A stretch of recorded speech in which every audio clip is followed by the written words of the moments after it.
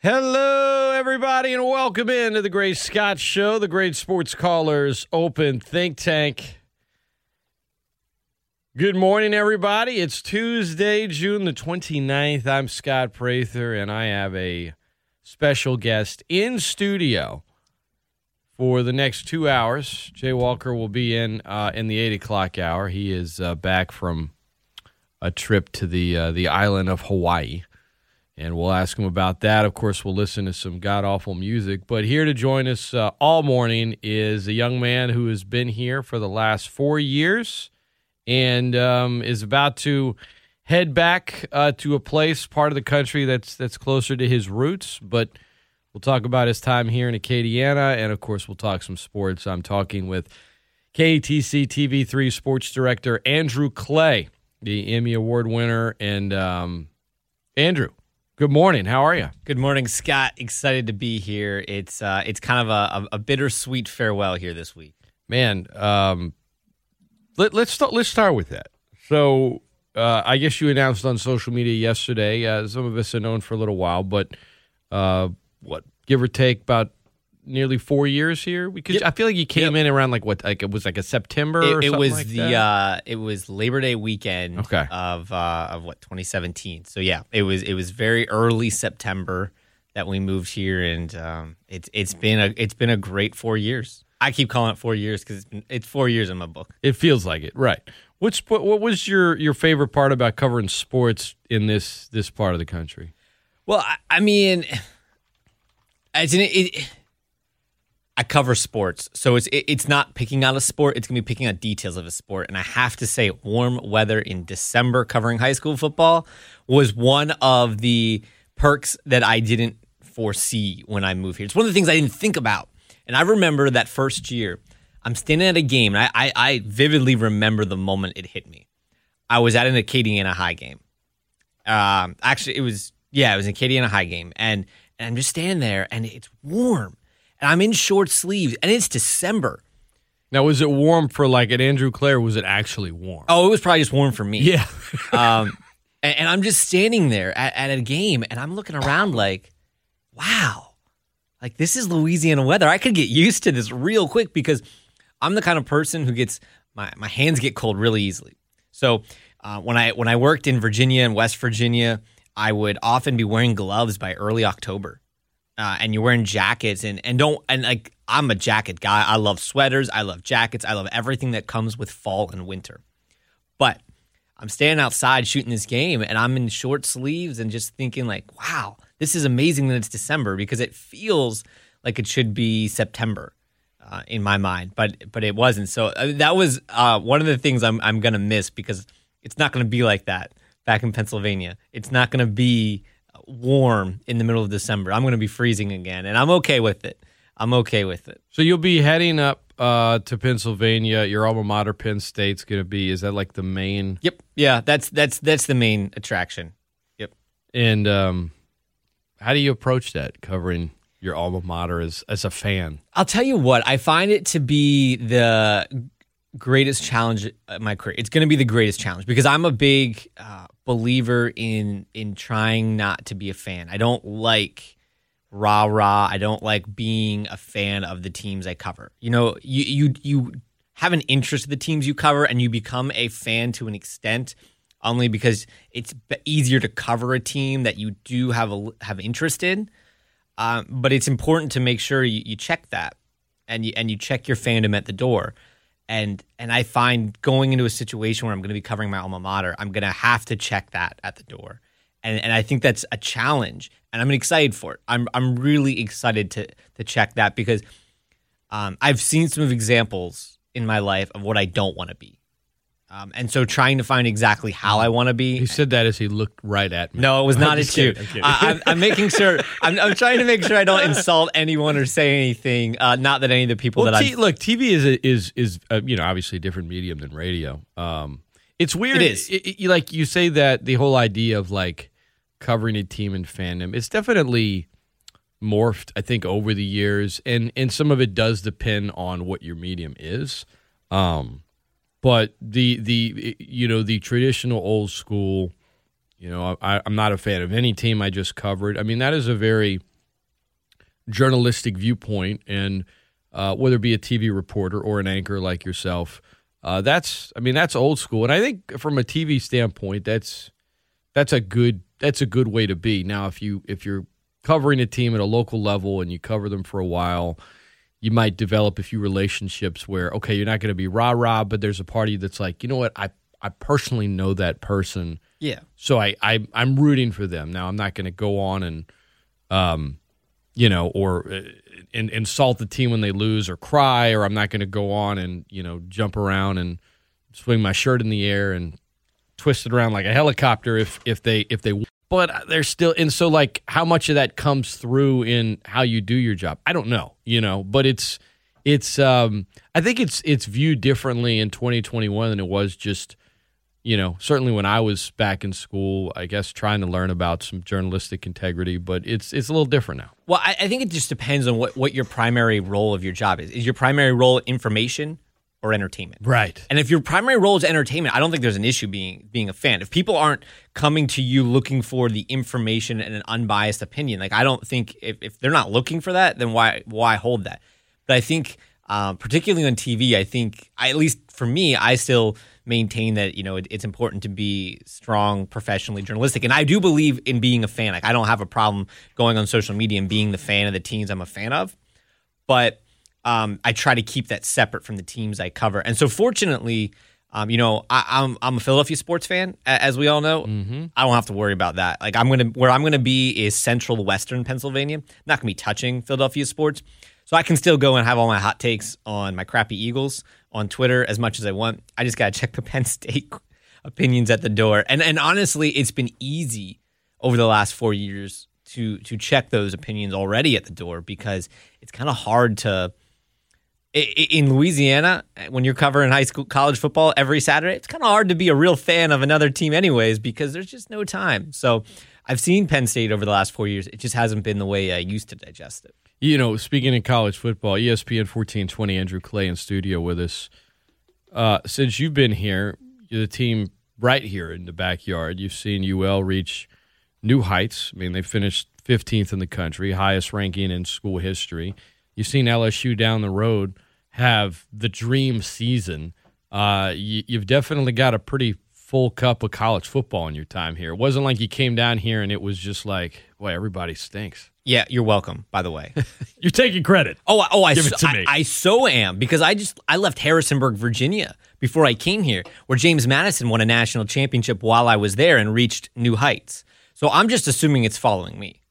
Oh, so I'm just assuming it comes with me. Penn State's things in store. I mean, that's my expectation. Give me a reverse jinx because you're a fan. That's my expectation. That it just the good luck follows me. So I covered JMU in a national championship. They reached heights they hadn't been at in 20 years, and then I come here and UL reaches incredible heights, and LSU wins a national championship. So all I have to say, Acadiana, is you're welcome. ESPN 1420 and .com. He wanted to sing that, by the way. I did. Young kids. I did. You're welcome. I love that movie. Speaking of, you had one of your kids here, so they'll always be a part of this area that you'll look at your kid and say, you were born in Lafayette. Mm-hmm. Yeah, Hannah, our 3-year-old, my wife was like 6 months pregnant when we moved here. So Hannah is Louisiana born and raised so far. And Maddie is from Virginia, so they're gonna. I kind of wish they had a little passport of all the places they've lived, because they are kind of becoming world travelers. Part of being in the job that you're in. ESPN 1420 and .com. You mentioned it. You're a Philadelphia sports fan. That's how you grew up. I can't stand the Phillies, but that's what. When it comes to the Sixers or the Eagles, I'm not a fan. I'm not a fan. I don't have any ill will. Like when I was really young, I think one of the early starting lineup figures I had was like a Charles Barkley Sixers starting lineup figure. So I like the Jazz. I like the Sixers in the East when I was a kid, and as I got older, it was just kind of like whatever. But let's talk about those Philadelphia teams. This is gonna hurt. I don't have a strong opinion about the this is gonna hurt a lot. Benjamin Simmons. There's a report out there by Scoopy Robinson, and he also had stuff. I don't take a word he says. All he says is this team is interested in this, which is Maybe not a lot, but it's like Every team is interested in Ben Simmons for the right price. every team could convince themselves we could fix that. I think. I don't think it's a fix issue. I'm sorry, I shouldn't say every team. There's my hot take. I think there are a lot of teams that could say we could fix that. We could help that out. I mean, the fact that he's allergic to shooting a basketball. Report out there the Pelicans have called and seen about whatever. They don't have enough to offer. I'm not a fan. The Pelicans have a ton to offer. Not the Philadelphia ones.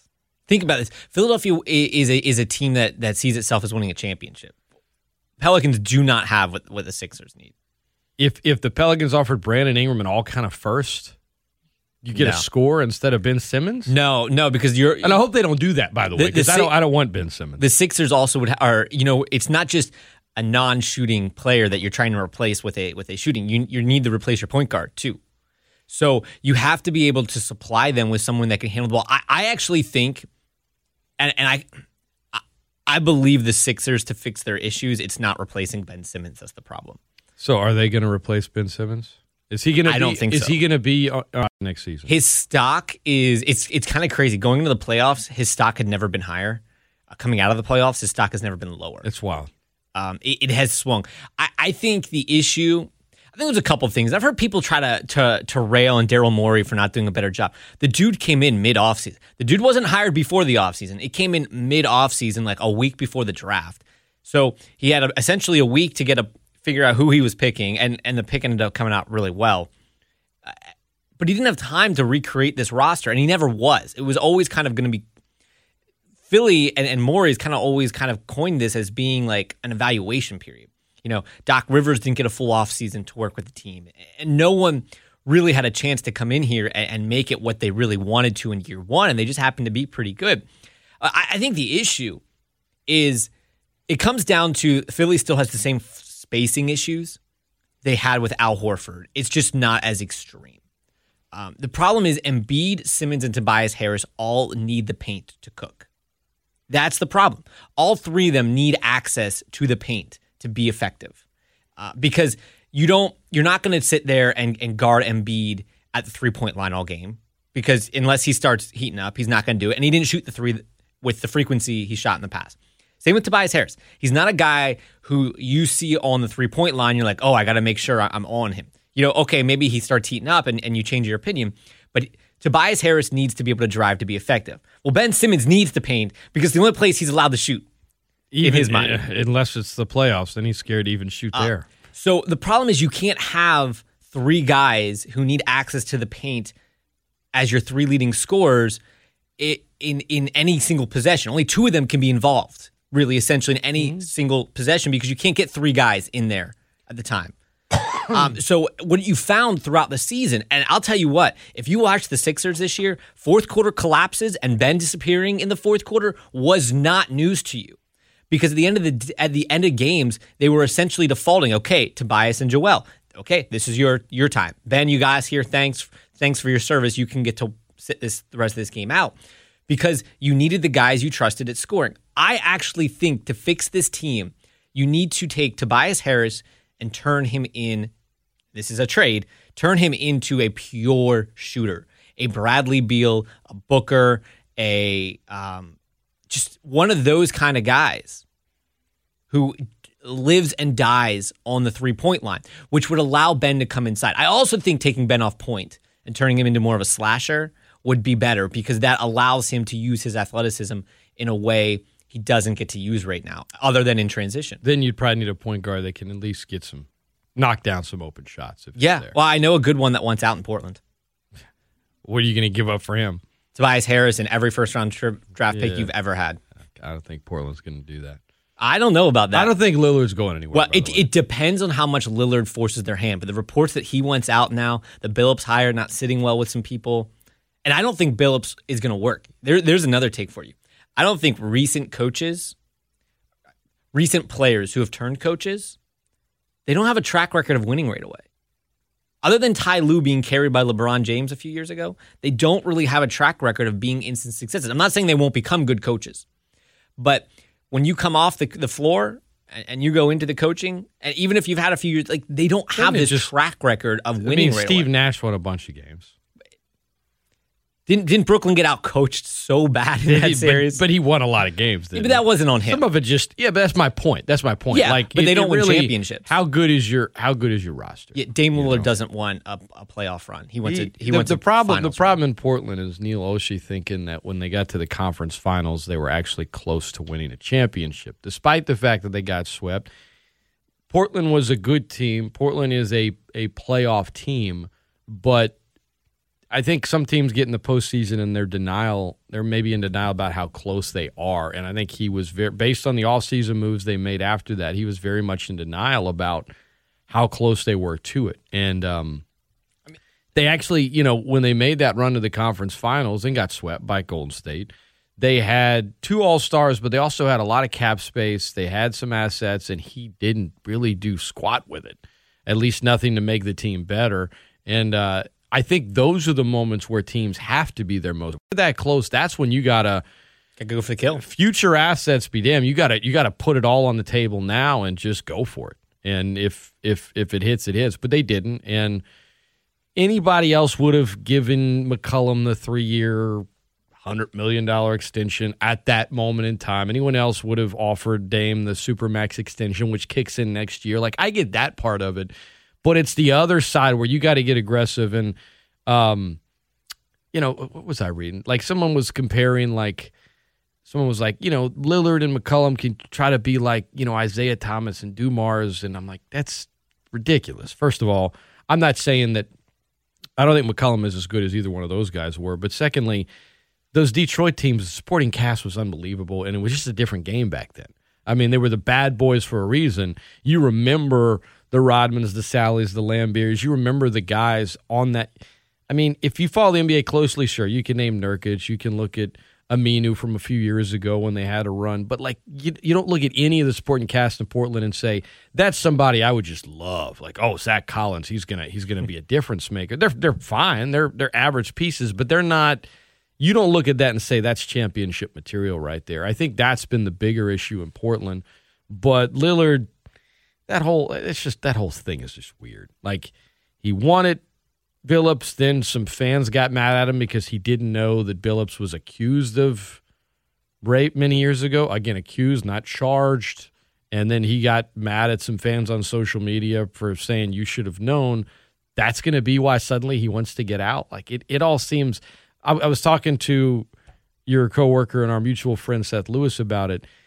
If he ends up leaving, I think there's just a lot more to the service than just what's being right now. Sure, I agree, and I'll say I'm gonna go back to this. Billups is not the guy that's gonna win you a championship, and that's where Lillard is. Lillard is in a win a championship next year, not a win a championship in 3 years. He wants to win, and he's tired of. I would assume he's tired of watching all these guys team up with teams. You can feel like you're getting so close. I think the Sixers in this way feel a lot like you felt like this was supposed to be your year. And then Brooklyn went out and said, nah, we're just going to go take every free agent and trade for every valuable asset there is in the league. And we're just going to build the most supercharged super team we've ever seen in the NBA. And it makes you kind of realize, like, if you're not moving, you're going backwards in the NBA. And I'm telling you, if Lillard becomes available, the Sixers will be a finalist in that trade. And I'm going to assume, I'm going to be shocked, I could be wrong, I don't think the deal is going to involve Ben Simmons. I think Lillard, if he gets to the East, I think that's a good thing. And if you get another scorer in Philadelphia and Ben can be a primary super defender, because there's no doubting how elite he is on the defensive side of things, if you can allow Ben Simmons to be a Draymond Green type player, I think you've got a team that is incredibly positioned to win. Andrew Clay, our guest from KTC TV3, just for a few more days before he heads up to Pennsylvania. And you're going to have to change that Twitter handle, right? No. What is it? No, it's just Andrew Clay TV. Yeah, so when I came down here and I had to change my Twitter handle to join KTC, I had noticed that a lot of my friends who had moved had made theirs generic because when you change your handle, you lose verification. Apparently, they're just handing those out like it's no one's business. I know a lot of people that have been rejected still that shouldn't be rejected. Remember, I don't even know what do you even do to apply for one? Well, now they have a new process, and you can fill out a sheet online. They used to have that years ago. Yeah, they brought it back literally a couple weeks ago. What a miserable job. Can you imagine just sifting through that night and day all the time? But people are still getting rejected. And so when I changed it last, I was like, I need to go generic because I don't want to risk losing this handle. So I don't have to change it, so I get to keep my blue check mark. If you go to I feel like most news stations, there was some connection. Like there was. You go somewhere, you get it. If you don't have it, they'll set you up with it. Typically, yeah. Not the same case in radio, by the way. What you had to do is we had to apply through our parent company. There you go. And we had to fill out a sheet, and they would submit it and take a couple of weeks. And but now, I'm good. I'm set. Once I got my check mark back, I'm set. ESPN 1420 and .com, 21 after the hour. Who's going to the NBA Finals? Clippers. Well, this is easy. It's Phoenix. It looked good last night. It's Phoenix and Milwaukee. We're going to talk more about that. Last night's matchup. The CWS, kind of a snore because after the first inning, it was like, all right, well, don't need to watch this one. All the drama's gone. 22 after the hour. I'm Scott. That is Andrew Clay. We'll be right back after this. Jay Walker is going to be in studio with us in the 8 o'clock hour. Don't go anywhere. It's ESPN 1420 and .com.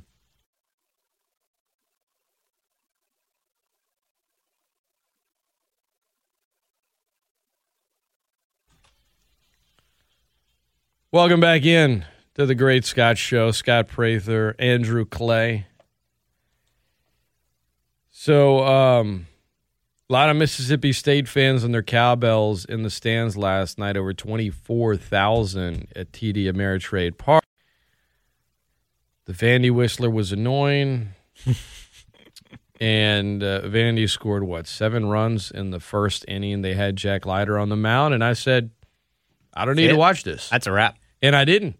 And I didn't need to. No offense. Sorry, college baseball fans. I watched Suns Clippers, and it was let's say that they both played better than they did Saturday, because that was not a well-played game. But at least the game was in question until maybe, the Clippers went up by 16 in the fourth quarter. But I'll be honest, after the first inning, I didn't really watch college baseball last night because that thing, once they had that big lead with Leiter on the mound, they didn't even need to bother playing the next 8 innings. Yeah, I was at Quick Slants last night, and it was 8-2 when I left Quick Slants, and that was a wrap. With Leiter on the mound, that was a wrap. I did not watch it. I'm kind of pulling for Vandy, though, because I feel bad for those guys. You're pulling for them, even though they've won, and I feel they bad. have an advantage. I feel bad because you've got a lot of hatred towards Vandy over the NC State and they debacle. had nothing to do with it. And they had nothing to do with it. Right. And I feel bad that they're being targeted, and people are like, "Oh, I'm definitely rooting for Mississippi State." Like, it's not Vandy's fault. They did nothing wrong. They literally are it's a circumstance that they had no control over. So yeah, I'm kind of pulling for the guys who are kind of the eye of people's hate. I don't think they really care much. They don't. They won the last one in 2019. Also, they're Kumar looking to Rocker's dad's an Eagles go coach. back to back. So that's where it is. That's really where it is. Yeah, Kumar's That's where it is. His dad is like a tight ends coach or something. What is it about Eagles fans that are just... We support. I feel like people in Louisiana should understand that. They support. No, what is it about Eagles fans that just... If you have a bad day at the office, they are just the most brutal fan base in the world. It's a tough fan base. But don't you love that though? You got to love that kind of passion. It's not just party in victory and party in defeat. Like, we're going to hold you accountable. Philly fans hold their teams accountable to the highest level. We ran Andy Reid off, who then goes on to win a Super Bowl and plays in another Super Bowl. And I said, and all he did was win. All he did was win in Philly. Just didn't win a Super Bowl. He had one bad year. He had one bad year, but all he did was win. And I always said, like, this was a bad decision. Why are we running in? But then they got Chip Kelly, and it's like, okay. I mean, Chip Kelly made Nick Foles Saint Nick. And, well, the rest is history. Chip Kelly's still coaching. The thing, like, if you play for a team in Philly and you play poorly, like, don't even go back to the city ever. But if you reach, like, hero status, I mean, you're like a god there. You see what Phillies fans are doing to Reese Hoskins? Uh-uh. So the Phillies played a 4-game series with the Mets over the weekend and last baby. week, and they blew like 3 of those games. They blew 2 of the games. Did. They split the series, and Hoskins dropped a line drive right to him at first base that helped allow the Mets win whatever, if that was, I think, Saturday's game or something like that. It was the one DeGrom pitched in. Yeah, and so Hoskins has been great as a Philly, but he's not hitting the ball all that well this year. Not that anyone is, and he's had more. I think Hoskins and the Alex Baum kid, who I think is the Wichita State kid at third base, I think they're first and second in the National League in negative runs allowed, or whatever that metric is. Negative, the runs. It's not WAR, but it's literally like it's a defensive stat on how many runs you have allowed, and they're like negative versus how many you've saved, and I think they're first and second as having the worst stat in the National League. And so Hoskins out here costing Phillies like 13 runs this year, and this Bomb guy's like 7. It's like defensively they're atrocious. And but they're ready to trade Hoskins. Literally, everyone's ready to trade him. But the Philly fans would also be like, if you're a high-paid player that's doing well and you just have one bad game, they'll turn on you like that. Yeah, pretty much. You're talking about guys that are struggling a lot. One of the funniest, now Nelson Aguilar dropped a lot of balls. When he was in gosh! The clip of the guy that with the baby saved the baby from the burning building, they caught a baby that had to be dropped from a building, and when he's being interviewed about it, he's so like nonchalant, and he's like, "At least I can hold on to stuff." Unlike Aguilar, and he like gives the look at the camera. I'm like, "All right, that's amazing. Like that's fandom at its core, right there." You know, the Eagles fans, Eagles have never had a great wide receiver. Outside of that, like T.O. Like in all seriousness, in my lifetime, the Eagles have never had a great wide receiver except 5 minutes with T.O. And Travis Fulgham had his month this past season. Like those are literally the only times the Eagles have had amazing wide receivers in my lifetime that I can remember. It's been a really rough go at it. So yeah, we're bitter towards wide receivers, and we don't trust a single one of them. Back when I was really young, I feel like Fred Barnett, Mike Quick, they weren't. That was a little early for me, but Quick is a legend. Yeah, he's the last legend. Isn't he like on like the color analyst? And he wasn't like incredible, but he was good. Like you looked at those guys, you're like, okay, they're good. Yeah. You don't look at any of these like when Freddie Mitchell was like the go-to guy. It's like, guys, he's not that good. Like 4th and 36, but he had a legendary moment. Was it 4th and? I thought it was 4th and 26. Whatever. You know how legends grow? He gave himself 5 nicknames. The fish was 10 inches long. That guy was hilarious. I'll give him that. But it was still like, he's not that good, though, and he's like the go-to guy. But, hey, you got your Super Bowl. That's because Todd Pinkston was famous for ducking balls. There's a defender there. I better not catch that. Built like I don't know, man, just a pixie stick. Yes. There it is. Like a stick figure is what I was going to say. He was a pixie stick, and he was afraid. You know how when you have a pixie stick and you like bend it, I would be too if I was about to get laid out and I was that thin, man. Yeah, he notorious for ducking contested passes. Hank Basket. One of the great names for a wide receiver. Hank Basket. You know why I like Hank Basket? When he was with the Colts, he touched the ball on the Saints' onside kick in the Super Bowl and couldn't reel it in. I mean, Philly fans have had a rough go at wide receivers, so we are just bitter. We seem to be doing okay at the running back game, but the wide receiver game has been rough. ESPN 1420.com. Scott Prather. Andrew Clay is in the house. Clippers beat the Suns last night. Paul George had 41. Let's say Kawhi does come back in the next game. The Clippers push this to 7. I mean, we've seen Chris Paul up 3-1 before. He's so close to the finals. And I know there's a lot of other stories about the Suns, but Chris Paul is what I'm leading with here. After last night, are Suns fans starting to get nervous because they're that close, or do they not start getting nervous until a potential Game 7? I don't think you're nervous till Game 7. I mean, you just expect a series to be closer than in a 4-1 5-game series. No one expects.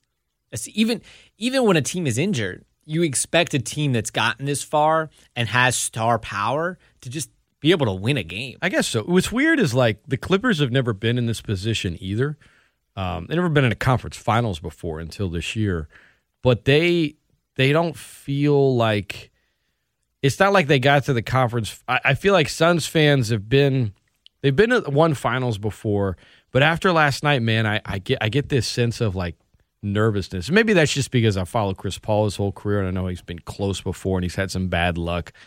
I feel a sense of nerves after last night's loss, and maybe that's just me, even though I'm not like a Suns fan.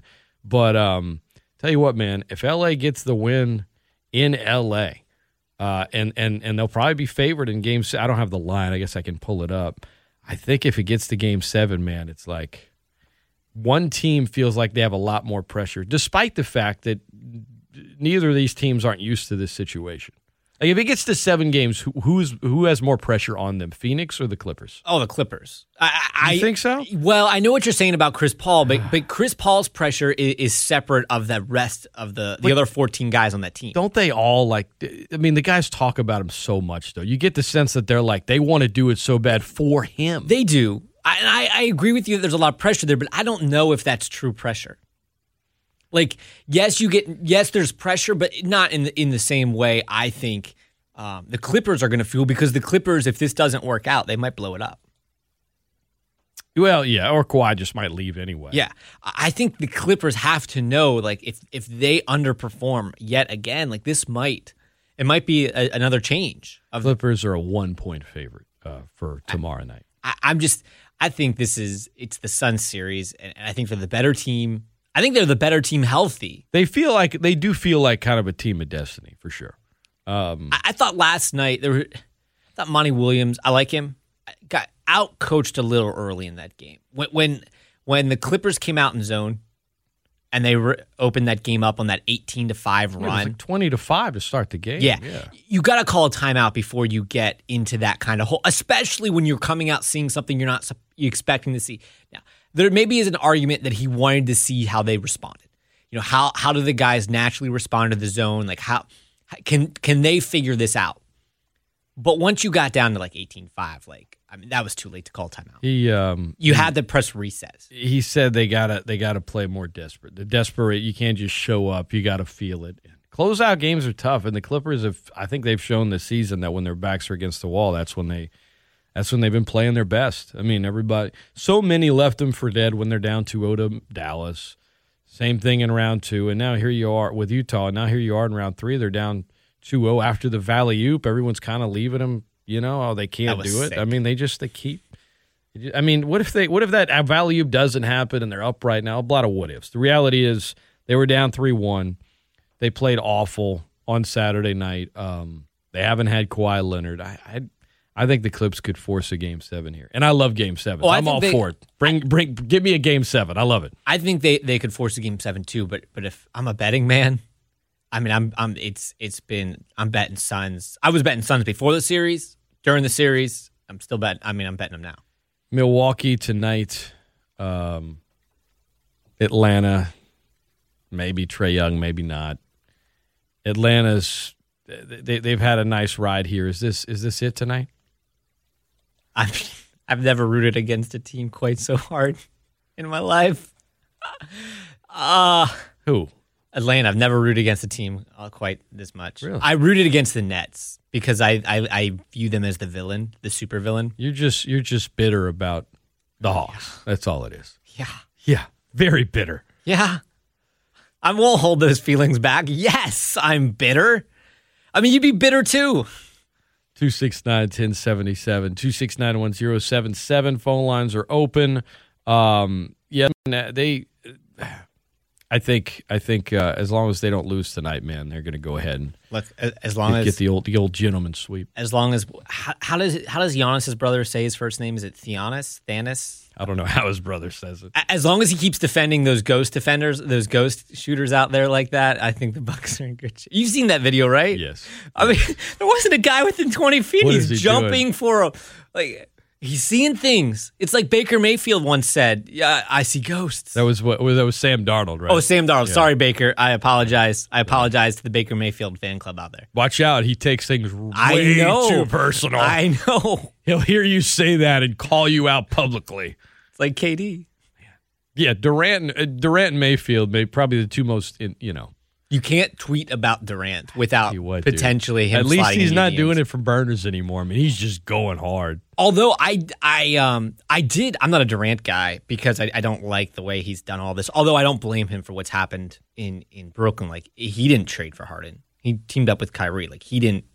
It's not his fault that they decided to build more.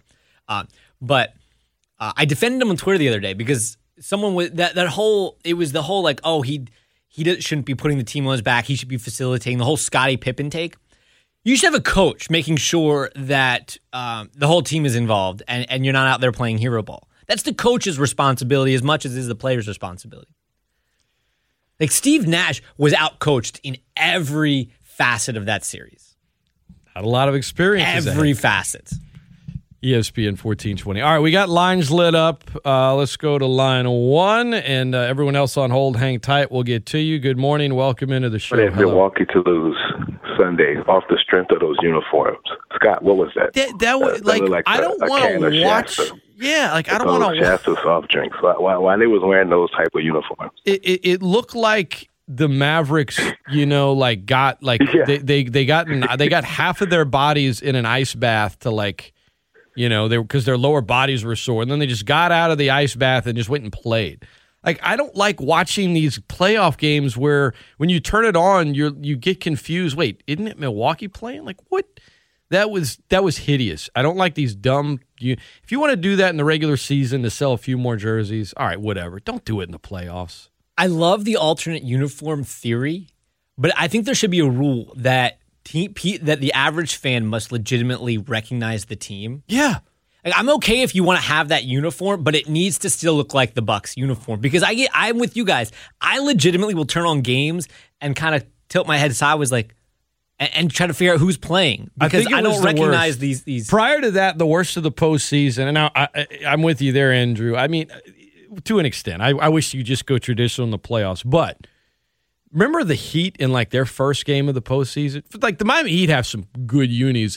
They wore this Washington football team shade of yellow. Yeah, they call and it was like, what are they? Are the Pacers what's going on? Do you know the whole here? story to that one? That no, jersey? I just know that I was like, why in the hell would you wear that? They call that color. It's either trophy gold or Larry O'Brien gold or something. And so they played a game, I think, this year against Memphis.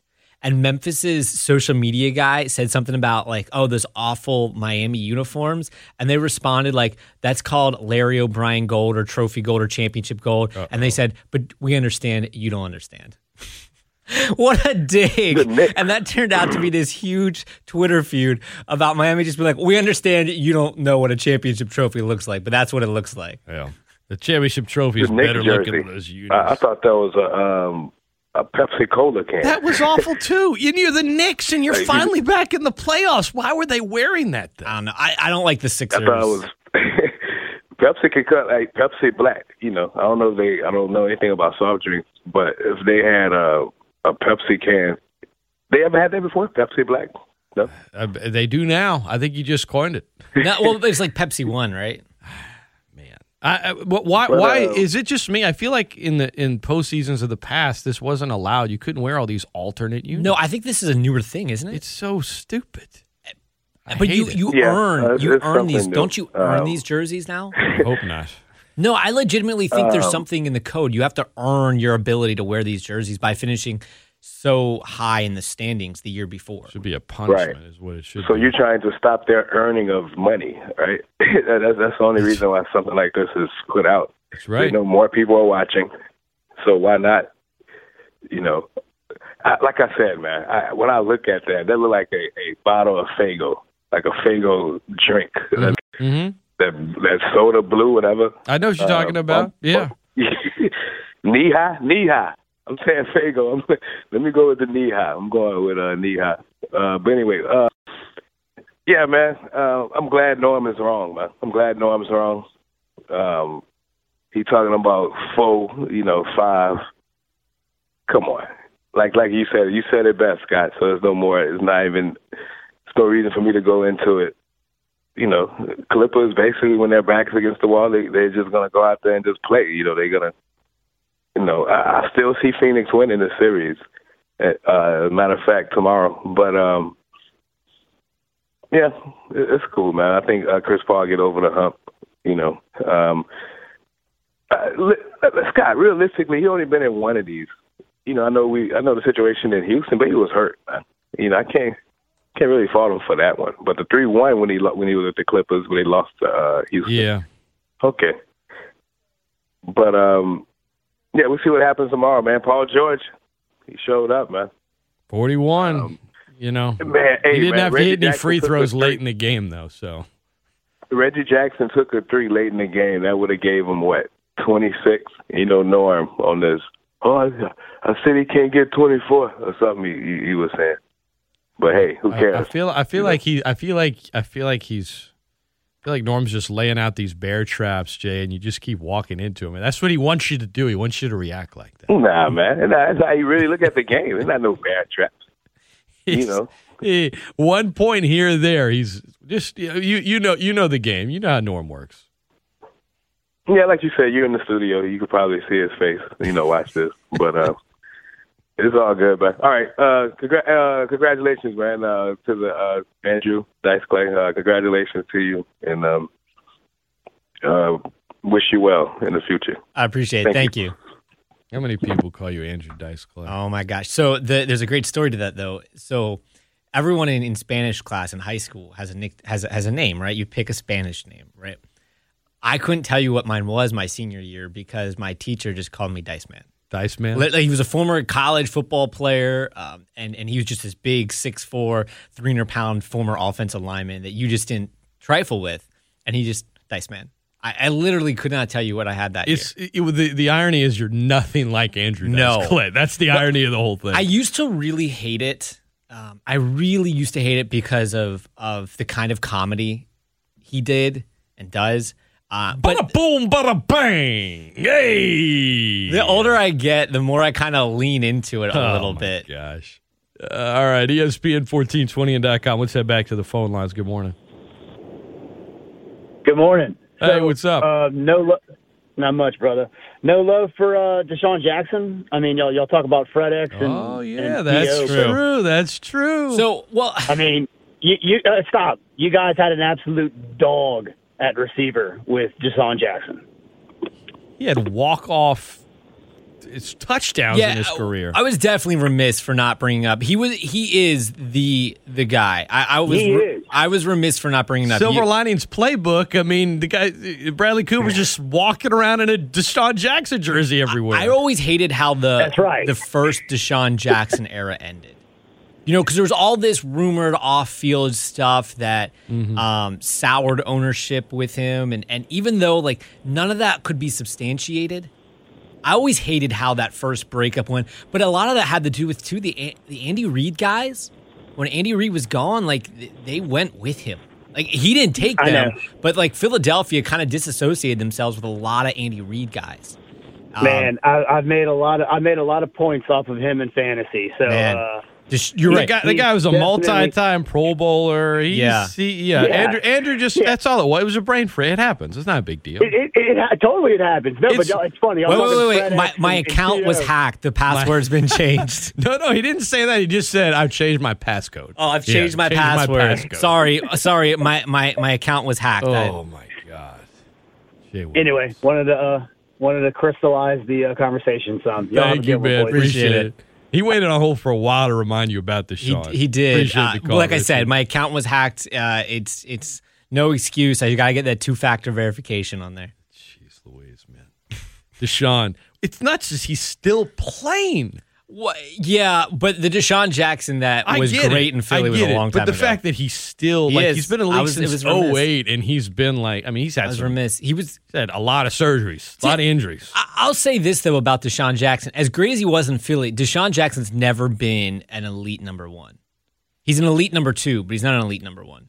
He never has been. He's been a one-trick pony. He's been a guy that tracks the He's been an elite number one returner, though. Oh, yeah. Oh, my gosh, yes.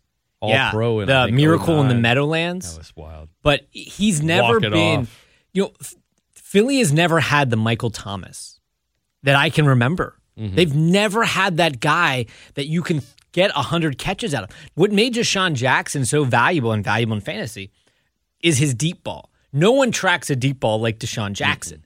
Like, legitimately, that is a skill set that would make Willie Mays proud. The way Deshaun just tracks those basket catches over his shoulder like no one has ever tracked. It's what made him and McNabb a good pairing, because McNabb, for all his faults, McNabb had one of the strongest arms that we've ever seen. I mean, there used to be a time where they used to make excuses for Eagles receivers. I kid you not, because McNabb threw too hard.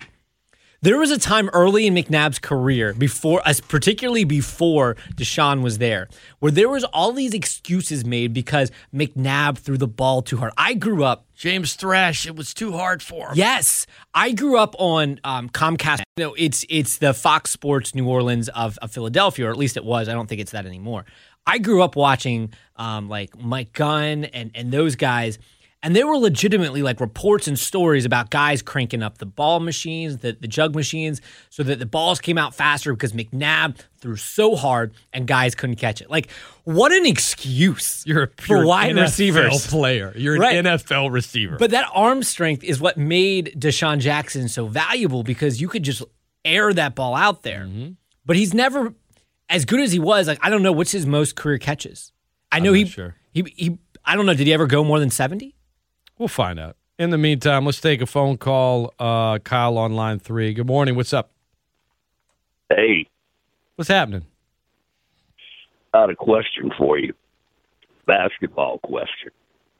Do you think that Leonard is going to be with the Clippers next year?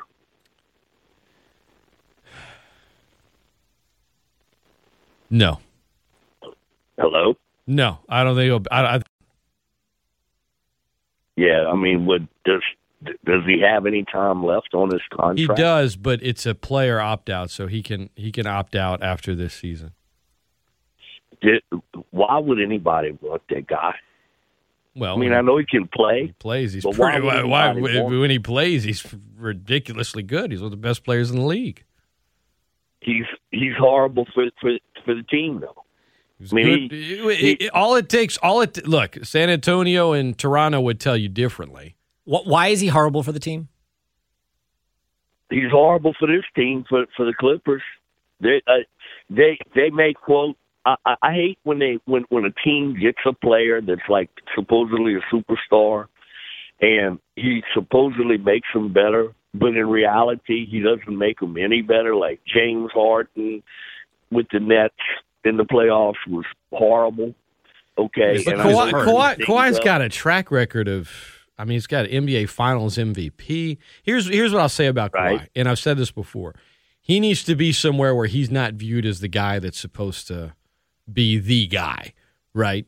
Like when he was in San Antonio, you had a very strong locker room. He went to Toronto. I mean, he was the guy in Toronto. Yeah, but when he got there, the locker room was it wasn't his. You know what I'm saying? Like in LA, they put together a new roster for the most part and looked at to be like the guy, and that's just not his style. He needs to just kind of fit in on the outside of the circle to an extent and just kind of do his thing. In Philly.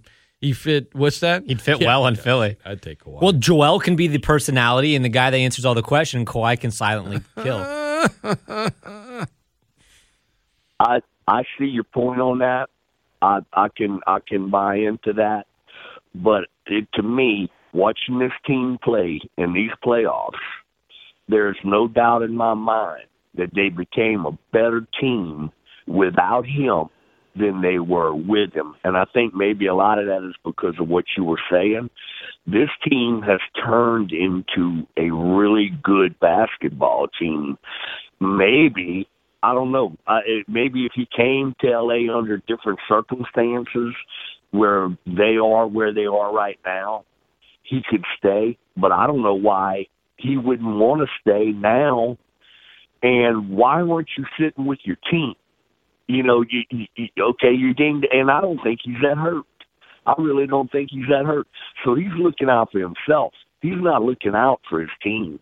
I just don't like this. I thought he was a great player, and when he was with San Antonio, I mean, I know he's a great player, but I thought he was a great, like a Hall of Fame great player, and he still may be talent-wise, but he ain't a Hall of Fame. He's not. he didn't have the maturity to be a leader. I don't like the guy. I used to like him. I got that part, Kyle. I liked him better when he was younger than I like him now. I think he's a selfish, not real. I think he's a selfish me guy. He's not a team player, and I don't know. I can't see a team saying, "Oh, this guy, somebody's going to have a a guy. This is ton going of to be our guy." Yeah. Let me let y'all go. Thanks. All right, Kyle. Thanks. The dude literally never says anything. Right. He doesn't talk. He's much. not a locker room issue. Like, well, there were reports. Look, in Kyle's defense, and I don't agree with everything Kyle said. There were reports last year. There were reports about the Clippers this season that they weren't, guys in the locker room did not like all of the special treatment he got. Now, look, superstars get special treatment anywhere, but when you've been somewhere for a little while, or when you, I don't know. I guess maybe it's just they didn't click with him, and so it bothered him more. I have no idea, but there were reports of that.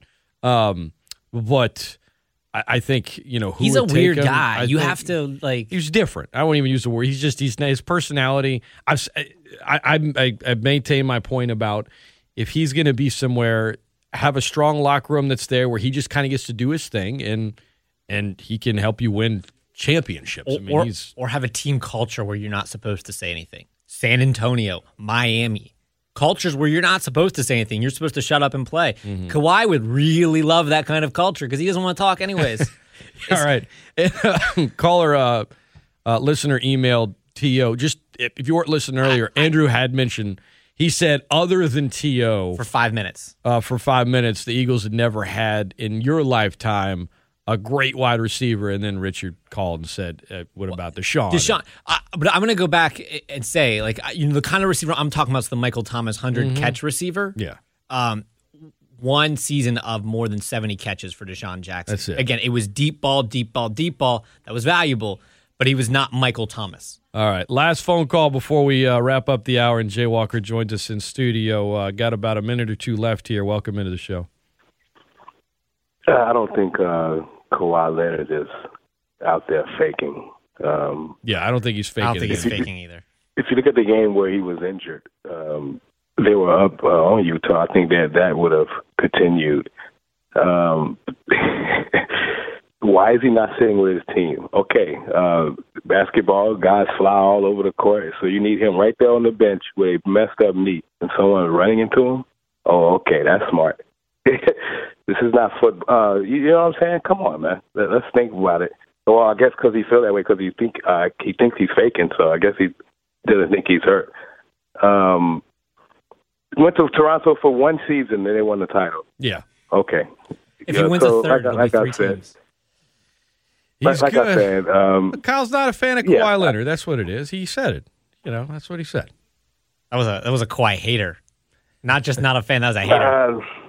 Like I said, it's one thing to talk about him, but when you're saying that the man is faking injuries, it's a whole nother conversation. All right, thank you.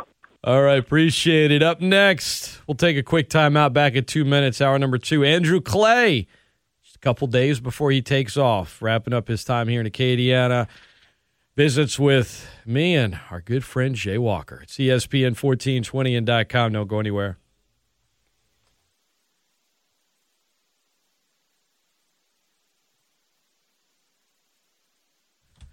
Hello, everybody, and welcome into the 8 o'clock hour of the Great Scott Show. Scott Prather, Andrew Clay here with us, and Jay Walker back from the trip of a lifetime in studio with us. Aloha. Aloha. You see you wearing your Hawaiian shirt. Oh, look, I've got on vacation. I have a whole wardrobe of Hawaiian shirts. You're now officially a Hawaiian shirt guy. I am officially a Hawaiian shirt guy. They're colorful, and they're big, and they cover up how fat I am. Okay. I mean, I noticed that most Hawaiian shirt guys that are like of a certain age are bigger guys. This is true. But you're not like I wouldn't describe you as a big guy. Well, This because you're wearing a Hawaiian shirt. Exactly. And look, you wear dark colors, makes you look thinner. That's right. That's right. That's So right. I got all that working today. Good. I went through a Hawaiian shirt phase, honestly. Did you? Yeah, I was like in early high school. I don't know why. I had a friend that wore Hawaiian shirts. Like, oh, that looks pretty cool. Yeah, it was a bad look for me. ESPN 1420 and 20 years ago. .com. Might be a bad look for me too, but Jimmy Crack Corn and I don't care. So Andrew has been down here 4 years, Jay. Yeah, I know. Parting And- ways soon. And I distinctly remember the first press conference he went to. He had just gotten to town. Just got into town, and it was over at the in the auditorium at the APC, and Andrew. First of all, he walked in, and I said, "I don't know who this dude is, but he's way overdressed." And, I was. He was not in Hawaii. Well, it was I think it was legitimately my first day. might have been. So I was all in. You gotta impress the first day. You impressed Jay big time. Well, he asked 3 questions, and each time he said, "Andrew Clay, KATC." That's right. Now I remember that. That's right. Well, I now didn't know remember. HUD. I didn't Yeah. know anyone. He didn't know. No He didn't one know knew. how. I mean, those things were so nonchalant too. It was just like whatever. Right. Andrew came in. He was peppy. We actually needed more of that. We were all just beaten and battered, and No, it was the last year of the HUD era. It was kind of like, all right, here we go. And Andrew came in perky and ready to rock. Oh no, it was wonderful. I met Heather Matzeas Fontenot that day too, and she introduced her as Coach MF. That's how she introduced herself. She's like, I'm Coach Matzeas Fontenot, but they just call me Coach MF. I was like, okay. Welcome to Louisiana. How do I spell that? THAT. Anyway, man, it's I said this last hour. It's been great having you here. Best of luck at the next stop up in Pennsylvania, and It's kind of a homecoming, dude. Yeah. Congratulations on that. Thank you. It's when you get a chance to go home like that. That's special, and regardless of what you do, you're going to be relatively close to home, and that's really, really good. Happy for you. Thank you. We're really excited. It's been a wonderful time here, and there's a lot of people we're going to miss, and it's been very bittersweet this week. But getting back close to family has been so important for us. well, I asked you last hour the favorite aspect of covering sports down here. What's just been your favorite thing in the 4 years here?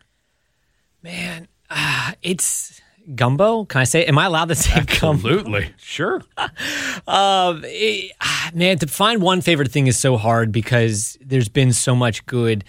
But all jokes aside on gumbo, my wife learned to make jambalaya and gumbo within the last year. So I've been joking that, I may be leaving Louisiana, but we're going to bring a part of Louisiana with us because it's going to be gumbo season for 6 months in Pennsylvania. Yeah, which means you're going to have a regular shipment of decent sausage. The right heading kind up of that way. sausage, the right. Now, did Do you not make put a do roux, not or put a you get it in kielbasa jar? in a gumbo. Okay, don't do We it. wont put a kielbasa. Sausage and a gumbo. I don't know. Imagine if you saw that on a menu, if you went somewhere and it was like chicken and kielbasa sausage. What? I actually never thought is a about stew. the. I never thought about the issue of getting the sausage. Pennsylvania is like butchers. I'm actually almost positive we're gonna be able to get what we need because like the meat industry, the meat and cheese, the lunch meat kind of thing, like see. that whole industry is really, really big. But you do have to find the right sausage. You're right. Rue question. She uses Carrie's. That's fine. So do I. She's gonna stock up on Tony's too before we leave because it's like $1 here. It's probably Got not to. $1 up there. Got to. Yeah. No, So- you got to pack it with you. Yeah, 2 years ago, I brought my daughter to a future medical leaders convention up in Massachusetts, and we were staying at an Airbnb, so we had a kitchen and stuff. So we were doing a little grocery shopping, and all of a sudden, I heard her on it. Dad, I was in another aisle, and she came. She said, "Look!" And she had Tony's in there. She had found some in Massachusetts. She was all excited. That child brought a thing of Tony's with her to Hawaii, That's good. No, you got to. It's smart. Absolutely. and she carried and she put Tony's on everything. Absolutely. I joked the other day that I did one of the most Cajun things I've ever done in my life. I added Cajun seasoning to something that didn't need it. I'm eating something at home. I was like, you know what? This could use a little Tony's. That just means you've been here for a little while. I know. I said to my wife, I was like, I don't think I've done anything more Cajun than adding Tony's to obscure foods that don't need Tony's. Oh my gosh. I remember Greg Larnard, who's now in Tennessee, but his first day here, I brought him to lunch and I got him something that was kind of spicy, and he was just trying to be nice, and he was sweating everywhere. And a year later, he's like, I'm used to it now. I like it. But God, that first week, everyone was feeding me, and my stomach was like, I didn't want to say anything, but it was awful, man. And I was like, but now, now I like it. I'm like, exactly. We just had to break you in hard, man. It's like training camp. You come down here, you got to fill you with some, well-seasoned food, and then once you kind of break through that wall, I guess, if you weren't born in it, then you start liking it. And sure enough, he left and he brought all of this food with him. Yeah. And he was on the show Monday for a little while because he had been in Omaha covering the College World Series. And I was asking him about Chattanooga. He's like, oh, there's a lot of great stuff. He's like, but just don't have food like down there, man. Don't have that food. Of course, Pennsylvania's got its own, right? You went there for a visit, a few weeks ago, and I saw you eating cheesesteaks. Yeah. Well, we literally, I think my wife had 3 cheesesteaks while we were home. I kept telling her, I was like, we're moving back here. Like, you can slow down. You can slow down. But we were in Philly. We flew through Philly, so when in Rome, yeah. I don't know when I'm going to be back in Philly next because we're going to be on the other side of the state.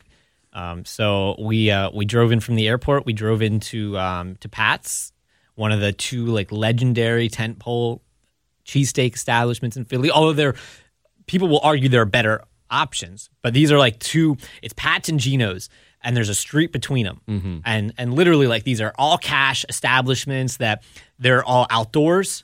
The lines wrap around the building, and you just you go to one window, you order your cheesesteak. You go to another window, you order your fries. So and your drinks. I'm glad you said that because I've seen those things on movies, TV shows, documentaries. It's right out of the 50s. But so a lot of tourists hit them up, but also locals.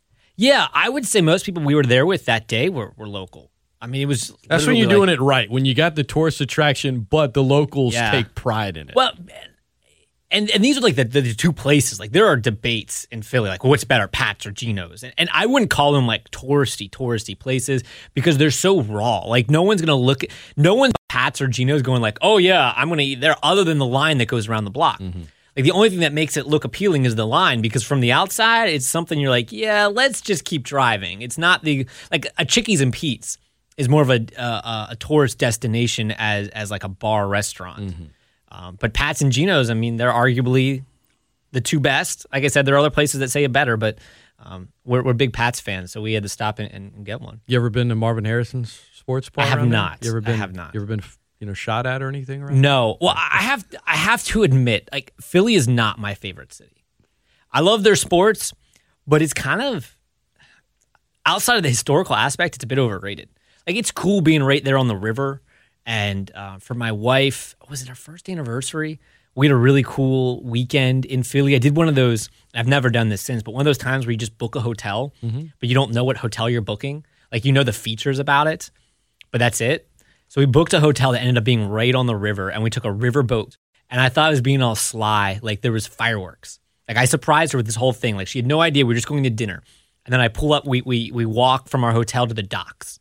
Nice. And we get on a boat. And I'm still thinking about being all sly, oh, there's going to be fireworks tonight. She has no idea. It's our first anniversary. We get on the boat for 20 minutes.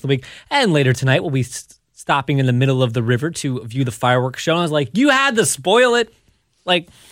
I had the surprise of the trip, and they spoiled it. But was she excited? She was. But Philly is just. I'd much rather go to Pittsburgh. If I'm being honest. I've been to Philly a number of times. I've never been to Pittsburgh. Yeah, I love Pittsburgh. I've been to Pittsburgh a few times, and Pittsburgh's a great city. It's so underrated because people think of Pittsburgh from the 90s and the 80s, but Pittsburgh of now is just a whole different place. PNC Park. Greatest ballpark in America. Gorgeous. Primanti Brothers. Yep. Hard to beat if you want a good sandwich. Yep. And friendly people in Pittsburgh. They are. A little different. I've heard that in Pittsburgh they're nice, and in Philly they're not. Pittsburgh and Philly are 2 different countries. 2 different. They're in the same state, but they're not in the same world. 2 different countries. They don't even sound the same. You put someone in a room from Pittsburgh and someone in a room from Philly, they may not understand each other. Literally, the words coming out of their mouth, they may not understand. ESPN 1420.com. Andrew Clay in studio with us. That's Jay Walker. Well, Jay, Andrew and I were saying, didn't talk a ton about the CWS because once Vandy was up 7-0, it was pretty much with Jack on the mound. I was like, oh, I don't need to watch this. It's over. Yeah, it was. Bulldogs have a shot tonight. Sure they do. We're they going to do. see a game 3. You know, I think you're going to see a game 3, and then you're going to see the two aces out there getting after it. No, you know, Mississippi State last night saved their bullpen because they were throwing guys who all did a great job. You know, Landon Sims got an extra day's rest. And so if they get a couple of runs tonight, I think their pitching staff takes over. I don't think that Vanderbilt is this great hitting ball club. You know, they really ride their pitching staff, which is not as deep as Mississippi State. So, yeah, I think we're going to see a game 3. I certainly hope so. And Mississippi State's a team that they don't really commit errors. Vandy, on the other hand, they've had some issues in there. I think if there's a couple of errors for them tonight, I think we see a game 3. All right, you guys may have turned it away since it was 7-1 after the first inning. I did. Yes. They put up a graphic last night, and I went, wow. You know, sometimes you see a great say, I had no idea. In the P5, Virginia Tech, Kansas State, and Mississippi State are the only 3 Power 5 schools who have never won a team national championship in any sport. Really? Wow. They're the only 3. And it's like, and they've had moments, like at least I can say in football, where they've been ranked number 1 in the country before, each of those programs, but they've never been able to finish the job. And they were a Sweet 16 team under Rick Stansberry in basketball. And, you know, look, they've been to the College World Series a bunch, and I just watched the other day the 30 for 30 with Will Clark and Rafael Palmeiro, and in '85, everybody thought they were going to win the national championship. How have they never done it? I know. They've been to Final Fours. Man, that's wild. Kansas State, Virginia Tech, I guess I think of them more as football schools. Sure. But, you know, and they've had some periods where their basketball was good, but still kind of not like the team in the state, you know, the states that they reside in anyway. I didn't know that. So the only P5s that have never won a single national championship in any of the 5 big sports? No. In team sports. In team sports. Okay. So now you're including tennis. You're including, you know, anything that's Soccer. not an individual sport, not golf, not track and field. Doubles in tennis. Well, no, it's college-wise, I guess. It's yeah. No, any team sport. Okay. Well, maybe the Bulldogs can get it done. We'll see if the Cowboys, the Cowbells can get it done tonight. You know, I would. You talk about 2 obnoxious things, right? But I would rather listen to the Cowbells than that Whistler I was from. about to from ask Vandy. you your thoughts on. Oh the no, Vandy I'll take the Whistler. Cowbells any day. That guy has made like quite a name for himself here. Yeah, and none of it good. Here's my question, guys: do Vandy fans like or hate that guy? Well, they kind of clap, and you know, last night. It was like he'd give 3 whistles and then he'd clap 3 times, and then he'd give 3 whistles and they'd clap 3 times. They respond to it. The Vandy whistle. Yeah, you got to embrace that kind of thing. I mean, I don't know. I don't know if you got to embrace. I'd punch him in the face. Yeah. Ask the announcers for Vandy How- off the mic. How do you really feel about this? You know, Carl Ravitch last night said, you know, for the first time I've noticed this. And Peterson goes, what? Yeah, like, are you kidding me? You gotta do is watch a Vandy game. You're like, what was that? And then you hear it over and over. And it's not like he just started doing it this year. No, he's been doing it a while. Ugh, that's gross. It's just gross. ESPN1420.com. All right. Who do y'all have in the Stanley Cup Finals? Lightning or the Canadians? Well, the Lightning are going to win. Everyone's but picking what them a in 5. great story if the Habs win it. What a great story. Yeah, it's been, 90? What was the last time? 93 maybe? Yeah, that's what I was going to say, 93. And they were the franchise in the National Hockey League for so long. You know, I'm not a hockey guy.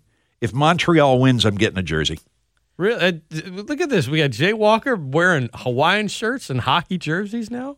The one thing I'll say is, didn't the Lightning do some interesting cap gymnastics that were a little shady at the end of the regular season? You'd have to ask someone else that follows the NHL really close, because he or I do not know. I think it's the Lightning, and I'm going to apologize if I'm attributing this to the wrong team, but I think the Lightning had some players who were injured, but maybe not as injured as they're like the 6 weeks they sat out were, and they were doing this to keep it below the salary cap. This is an article from April. The Tampa Bay Lightning have been circumventing the salary cap all season long.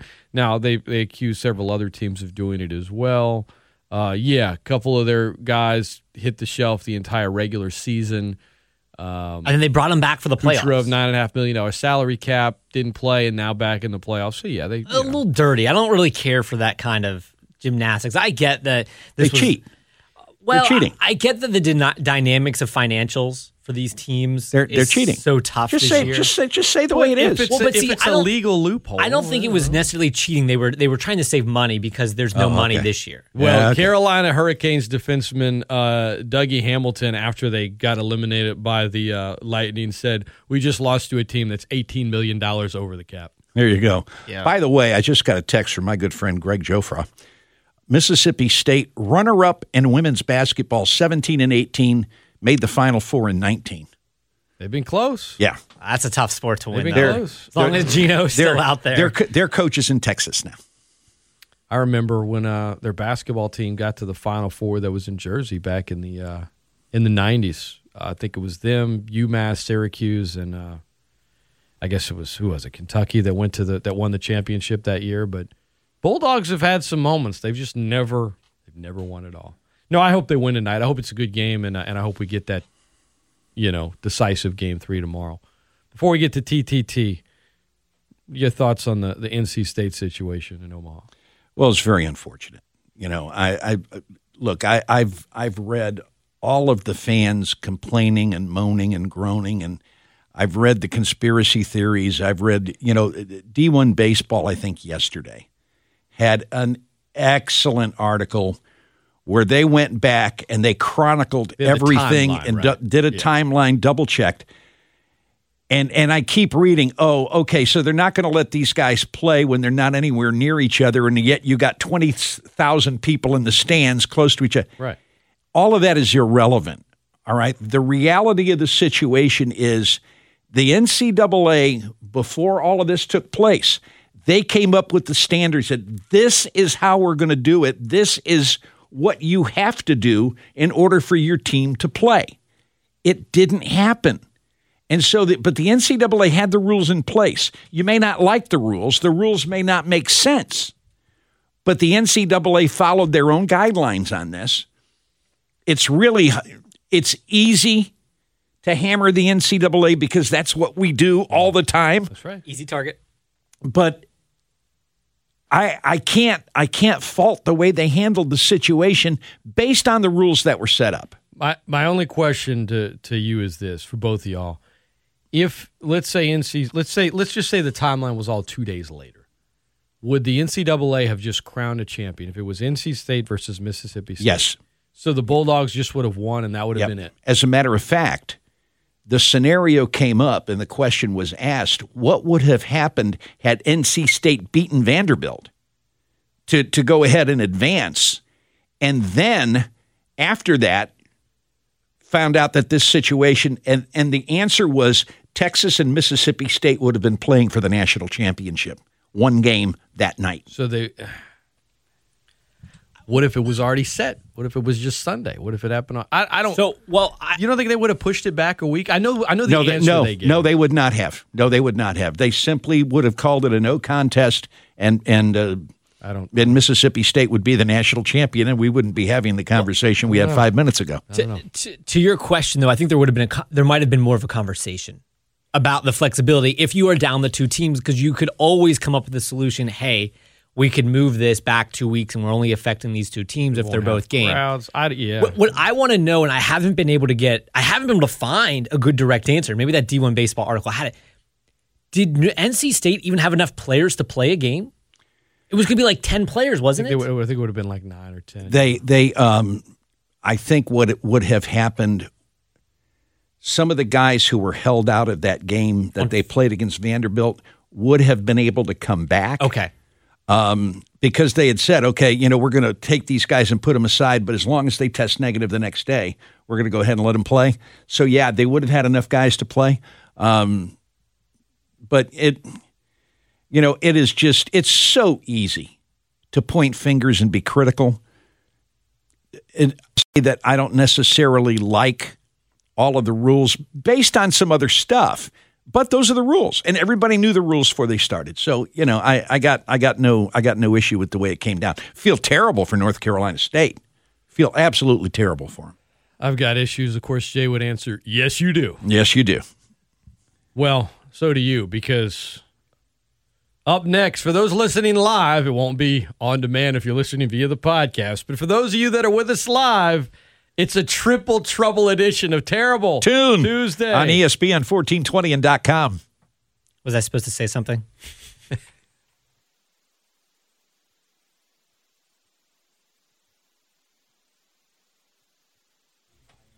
Welcome back into the Great Scott Show, the Great Sports Callers Open Think Tank. Your bumps back today have been spot on. Those listening on demand after the fact aren't hearing any of it. It's all right. They just hear us talking. We'll just talk about that. I think all you have to do for them to know what song is playing is mumble, right, Jay? Jay, have you ever covered a basketball player that was great at everything except shooting, and that wasn't like a traditional big man? I get Ben Simmons is tall, but he's a point guard. Okay, Rajon Rondo's still in the league. There was a time in the late 80s to early 90s when Louisiana Tech was really good at basketball, okay? And Tommy Joe Eagles, the late Tommy Joe Eagles, was their coach. He got the job at Auburn. They elevated the assistant. His name was Jerry Lloyd. Jerry's assistants didn't recruit very well, and it didn't take Louisiana Tech long to become like a 3-25 team. Oof. No, they were really, really bad. They had like no Division I players on their team. Back when the women's team was winning championships. They had a point guard back then, and I do not remember his name. I have to go back in the archives to look, who might have been the worst shooter I've ever seen. He was the point. And look, let me tell you something. He'd get 5, 6, 7 assists a game, but he couldn't hit a layup. And he was not very big. He was a really tiny guy. But I remember there was one time that we played them, and the guy scored a basket like on a breakaway layup or something. Because, look, they'd have a breakaway layup, and he'd stop and wait for his teammates to. But he hit a layup, and there were, the 18 people at the Thomas Assembly Center went crazy. Don't remember the guy's name, but, boy, he was bad. Bucks Hawks tonight, Eastern Conference Finals. The Bucks playing the Hawks because Ben Simmons struggled to. I think he was allergic to shooting in that series, and Philly was allergic. Philly kind of helped Atlanta out a little bit, and to the Hawks' credit, they seized the moment. Trae Young was great, but where's Ben Simmons playing next year, Andrew? Philadelphia. I really don't think Philly's going to. One, Daryl Morey's not about to sell low. That's not a Daryl Morey MO. He's not about to sell low, and I really do think if you can take Tobias Harris and exchange him for someone who lives and dies on the perimeter, who is a true shooter, because they don't have a true shooter on that team. I mean, Seth Curry is a three-point specialist, but I don't consider him to be a true shooter. He's not a guy that's going to take 15 shots a game on a normal basis. If you can, a Bradley Beal type, a Lillard type, if you can take Tobias Harris and you can move him for someone who lives and dies on the perimeter, I think you open the floor up and allow Ben to play. I also think if you take the ball out of Ben's hands, again, this is where I'm going to go back to the Dame Lillard thing. I don't think he's coming to Philadelphia, but he's the perfect fit. If you can let Ben play more of a slashing role, he can play above the rim, he can dunk, he can play inside, he can do a lot more. And who says a big man can't pass the ball still? Like this whole idea that Ben has to be the half-court initiator never makes sense to me because you can still pass the ball. He might not get 9, 10 assists a game, but who cares? I guess they do. They like everything he does except that scoring part. Yeah, I'm still going to go back to what I was saying earlier. I think this year was all about feeling things out. I think you'll see much more change next year. Hack a Ben come postseason time, that would return. He's got to shoot better free throws. I feel like he'll have another great regular season, and when you get in the playoffs, when you're on the floor because you do everything else right, you get exposed when you are allergic to. Dude still hadn't grown up. Dude still hasn't grown up. Okay, he came to LSU. He was a total and complete cancer on that basketball team. He's the reason Johnny Jones got fired. He was not a team guy. He was an all-about-me guy. There was one set of rules for the team and another set of rules for Ben. Mm-hmm. Ben never tried to get better. He did 1 year. He becomes the very first pick in the draft. He hasn't grown up. He's still all about Ben. He still doesn't work hard enough. Now, he said that he was going to pass on the Olympics for Australia so he could work on his individual skills. Well, gee, you only had to be in the league how long to realize that you didn't have individual skills? Here's the one thing that I've never understood about Ben, and I want to say this here, and I'm going to make some people really angry on my way out here. What's the difference between Ben Simmons and Russell Westbrook, other than confidence? I don't know if Ben's issues are as much skill-related as they are confidence-related. Ben has taken some threes in preseason games. You watch him shoot a three, you're like, well, that boy can shoot. Like, he looks comfortable. His shot looks good. Everything looks great. He just doesn't do it. So I think some of this comes down to it's a mental thing. And I have no problem after this postseason challenging his mental space because, my gosh, we've never seen a guy have the yips like we just saw. We've never seen it. Is it the greatest moment of yips in the history of playoff sports? He passed up a dunk. I'm not saying he's a good free throw shooter. He's a 60% free throw shooter. Well, in the playoffs, he's 20%. You just set the record for worst postseason free throw percentage ever. And part of what Jay is saying, I mean, you can go back, you can Google it, you can read articles. There are stuff about his time at LSU. There's stuff even in the NBA that he doesn't like to listen to his teammates. He kind of likes just doing his own thing. And at some point, man, you got to just get. And I don't know. He enjoyed the perks of fame because he was really good, but it's like. I still don't think the dude has grown up. Yeah. I still don't think so. He's going to be in Philly next year, though. Mark it. Mark it down. It's been fun. That is Andrew Clay. What, 3 more days on the news? Thursday's my last day. There you go. Everybody wish him well if you see him around town, see him on social media. It's been fun, Andrew. Thanks for hanging out with us the last couple of years, man. All the best, brother. Appreciate it, guys. That's Jay Walker. That's Andrew Clay. I'm Scott Prather. Steve Peliquin is next with Beyond the Game on ESPN 1420.